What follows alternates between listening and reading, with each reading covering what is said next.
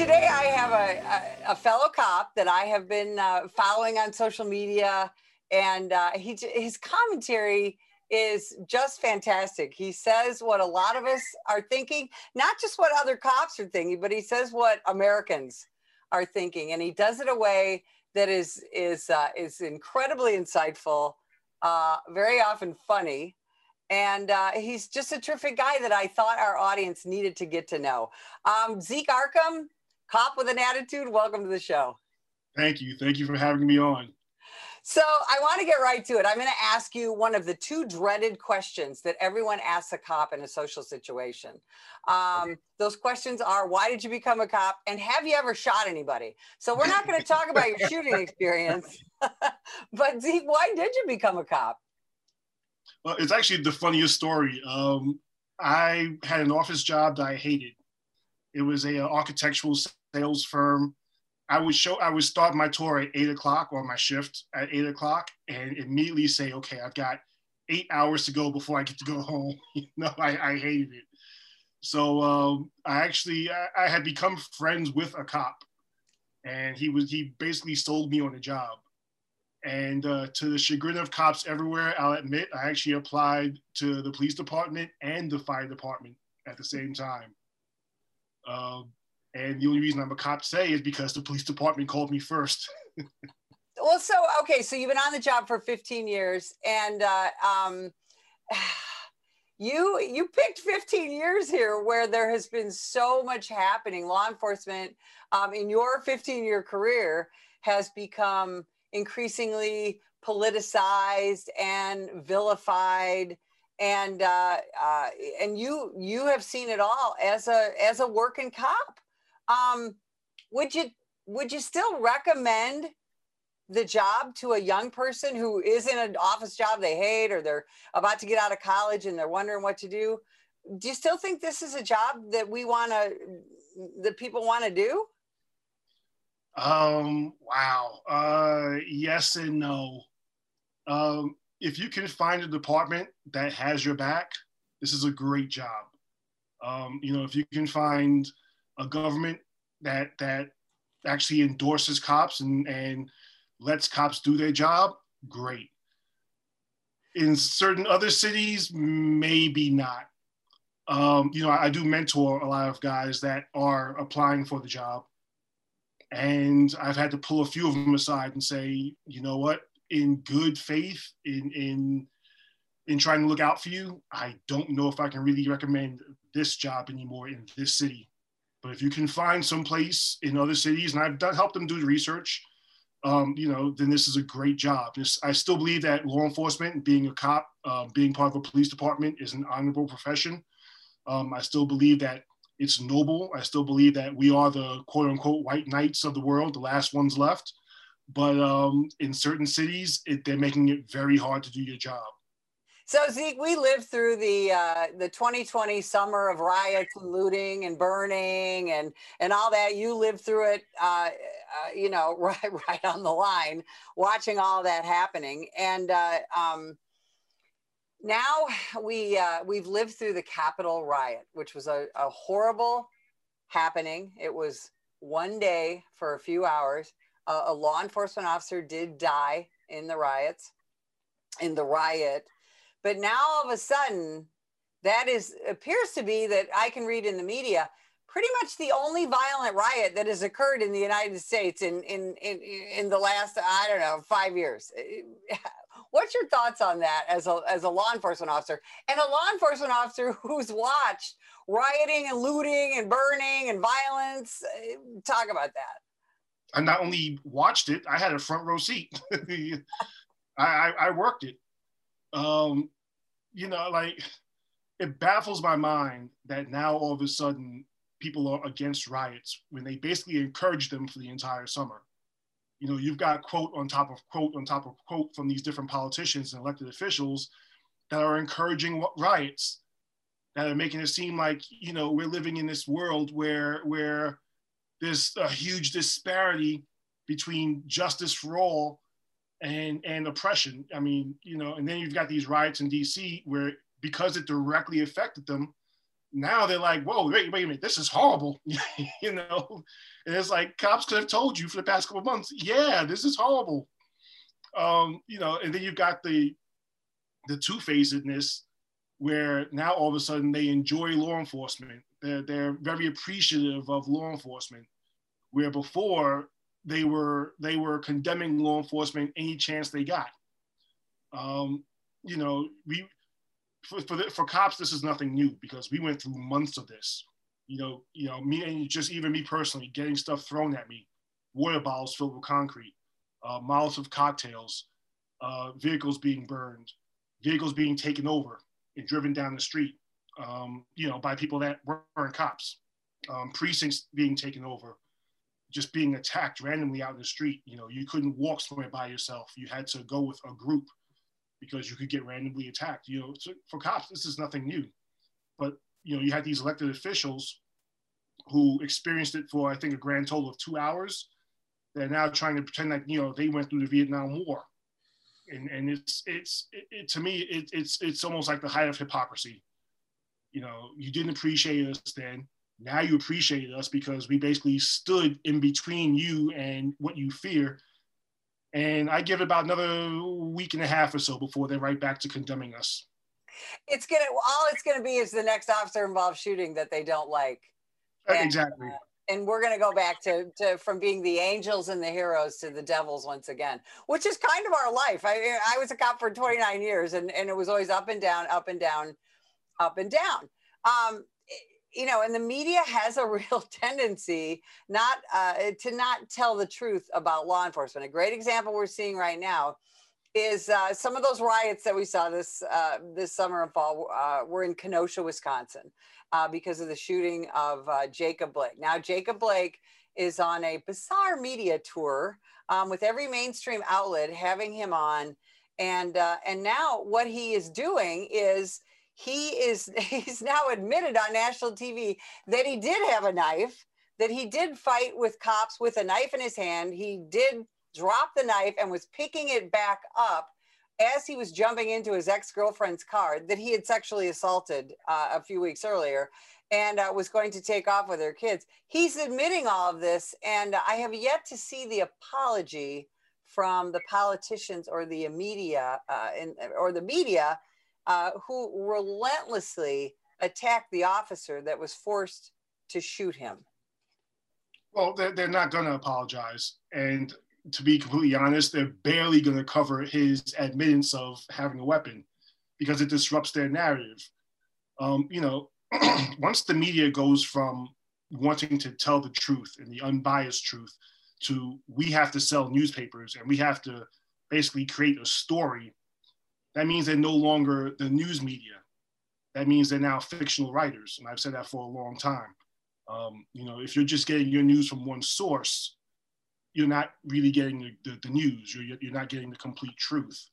I encourage people, do your own research. You know, look into different media outlets, ones that you agree with, ones that you don't agree with. Get the complete story. Jacob Blake is no saint. He's no angel. And, you know, the fact that you've got that there was so much support behind him without the whole story coming out, you know, just because it fed into some sort of outrage, some sort of, you know, quote unquote justified outrage. You know, the media isn't our friend, and cops have known this for a long time. You know, there have been incidents that I've been personally involved in where I've been there personally, and I've seen the media put their spin on these stories, and I've gone, wait a minute, that's not true. And I think every cop has experienced that, and I think people are now starting to sort of wake up to the fact that the media is heavily biased, and it's not for the American people; it's against it. Well, yeah, I think in polling, recent polling, I think the only people that have a lower rating than the American media is Congress as far as popularity. And speaking of polling, who keeps polling high? American law enforcement. There is poll after poll after poll where people say, don't defund my police. Please put more police in my neighborhoods. And again, those polls are they're kind of pushed down, and then other polls come out. Oh, our cops racist. Deke, is the American justice system systemically racist? Can you answer that for me? If it is, I haven't seen it at all. And I've got 15 years of court experience. I've made a lot of arrests in my career. You know, I've sat through trials. I've sat through court proceedings. And I've seen no evidence of systemic racism. You know, I've even asked before, you know, where is this systemic racism taking place and who's doing it? You know, please let me know in 2020, where is this systemic racism taking place? And, you know, I usually get the answers, oh, well, back during slavery. Okay, let me ask that again. In 2020, to my knowledge, there is no slavery going on in the United States of America right now. In 2020, where is this systemic racism taking place? Oh, well, during the civil rights era. Okay, let me stop you again. Let me ask again. So, you know, I haven't been able to find any proof of it. As far as defunding the police, if you notice, the people that are screaming the loudest for defunding the police live in neighborhoods where there really isn't much of a police presence, you know, because they've got their gated communities, they've got their private security, they've got, you know, their neighborhood watch programs. You know, even here in New York, there was a stop, question, frisk program that was going on for a long time. And as soon as it was ended, well, I mean, not so much ended, but, you know, as soon as they put so many limitations on it that cops stopped doing it, we started getting people in the community coming back to us going, hey, can you start that back up again? Can you, you know, can you do that all over again? Just because they were able to see how crime was rising in their neighborhoods. And it's happening again. You know, you want to defund the police, you want to uplift criminals, and the people that are being directly affected by it are like, wait a minute, we didn't ask for this. You know, can you stop that? And this is what's going on. Yeah, one of the things about defunding or reimagining policing is there's you know, and there's talk about, oh, we need more training, you know, and implicit bias and nonsensical things like that, and less and less training when it comes to utilizing force. And yet what gets us into trouble with the politicians and the media and all of that is when we have to use force. So I think we're coming now to a time, and I'm so sad to have to say this, but it's what you just said.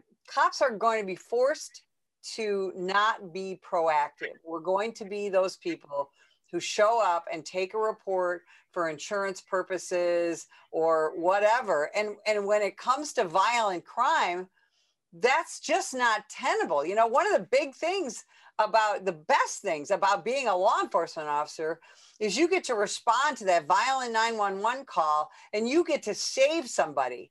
Now we're instead of blasting in there and saving that victim, now we're going to have to sort of roll in there, assess the situation, and think more about our own lives and our own families and our own situations than we are the victims. And that's horrific to me.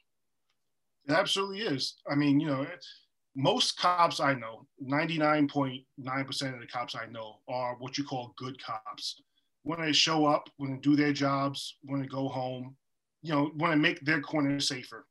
You know, when I walked a foot post when I first got on the job, you know, my sergeant who had over 20 years on said, you want to make your post the safest one there.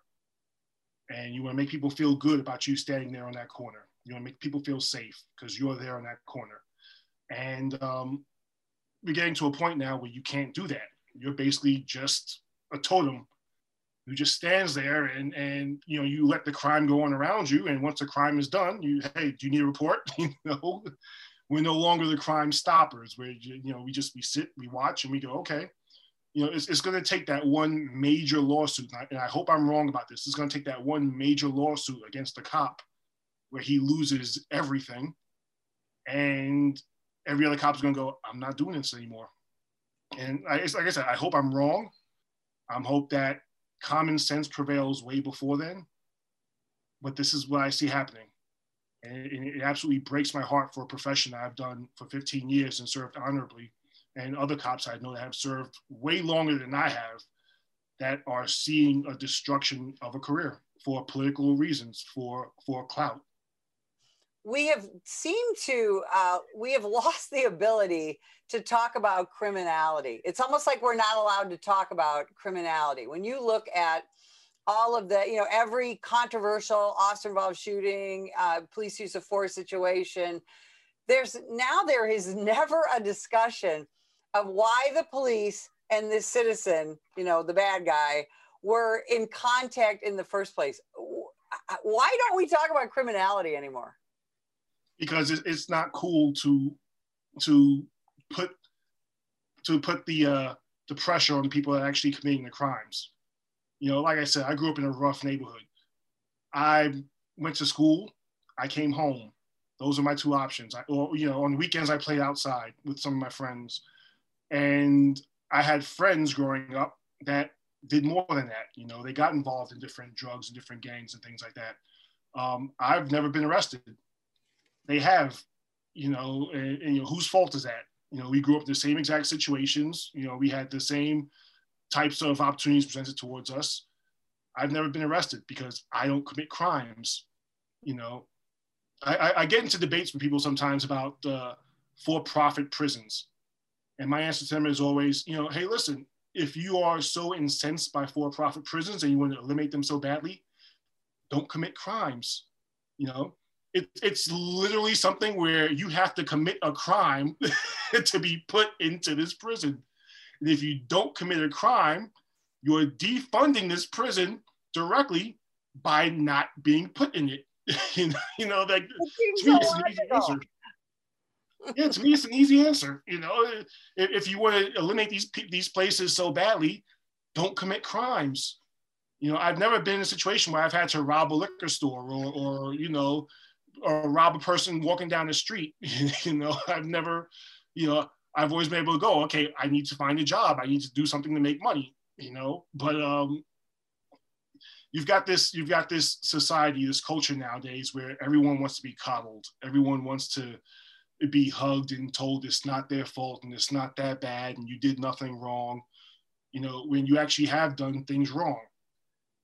If you look at every police shooting that happened in this past year, I can guarantee you that if you broke them all down, you would see a justifiable reason why the cops had to take force, why the cops had to use deadly physical force.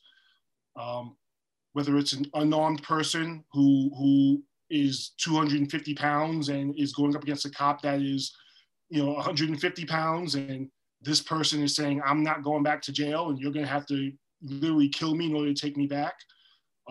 Whether it's a situation where the person has a weapon, whether it's a situation where the person is using a car as a weapon against the police.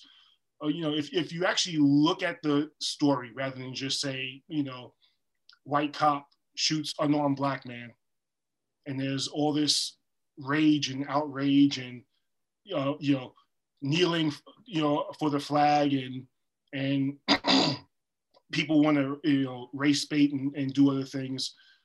If you actually looked at the story and broke it down and did responsible journalism, you would see that it's not, police aren't the problem. Criminals are the problem, which is what I've always said. Last question. And you and I are both real Second Amendment people. And we're entering a year here in 2021 that I think we're going to see some attacks on our Second Amendment rights. And you are in a position where, as a law enforcement officer, you work for the government, and you may be put in a difficult situation like all of our, 900,000 brothers and sisters out there around the United States. What does a potential attack on our Second Amendment mean, do you think, for American law enforcement? Well, for me, it's not that hard of a decision at all. The Second Amendment, my oath is to the Constitution. So the Second Amendment, excuse me, being part of our Bill of Rights, to me, I've always said I will neither obey or give an order to confiscate guns from law-abiding citizens. That's just not part of my oath. That would be going against my oath. It's just not, to me, it's not a morally responsible thing to do. I'm very pro Second Amendment. I think I was asked before, hey, listen, if someone had a tank, is it covered under the Second Amendment? Yeah, well, go ahead, drive that tank down the street. Matter of fact, hey, I know how to drive stick. I'll drive it, give me a ride, the Second Amendment is what protects our rights. It directly protects the First Amendment. To me, it's not a hard decision at all. I'm very pro Second Amendment. I've always said that. The only hard part for me would be that I know that there are cops that would go along with it. And I'd have to stand against my brothers and sisters in blue to say, this is wrong. We cannot do this. And my message has always been for every cop, remember your oath. Your oath is to the Constitution. Your oath is to the people, wherever you serve. Your oath is not to singular politicians. Your oath is not to one man's ego or one woman's ego. Your oath is to the Constitution. Your oath is to the United States. Your oath is to the people you serve. Your oath is to each other. Remember that always. And don't let anyone pull you away from that. Zeke Arkham, people need to read and hear more of what you have to say on a regular basis. Where can they find you? I'm on Twitter right now at Zeke Arkham, and my podcast, Reasonable Suspicion. We have a new episode coming out soon. Also, I'm Zeke Arkham across every platform, across Instagram, across Twitter. So you can find me there. Zeke, thanks for spending time with us today. And if you would like more information about the National Police Association, visit us at nationalpolice.org.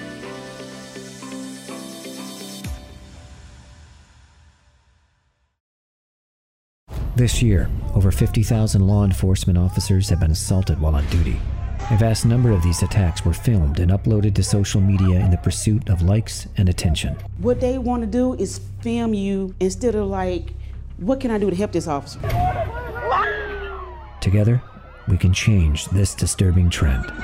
If that individual would have hit the right spot, it could have been it for me. Last time I would have saw my wife, my kids. I'm Mike Solon. Law enforcement officers need your support. If you see an officer under attack, then follow these simple steps in order to help. 1.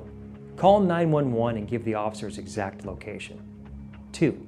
Ask the officer if you can assist. If the officer accepts, then do whatever you can do to safely help. 3. If the officer declines, then start filming and be a good witness. It's time to stop filming and start helping.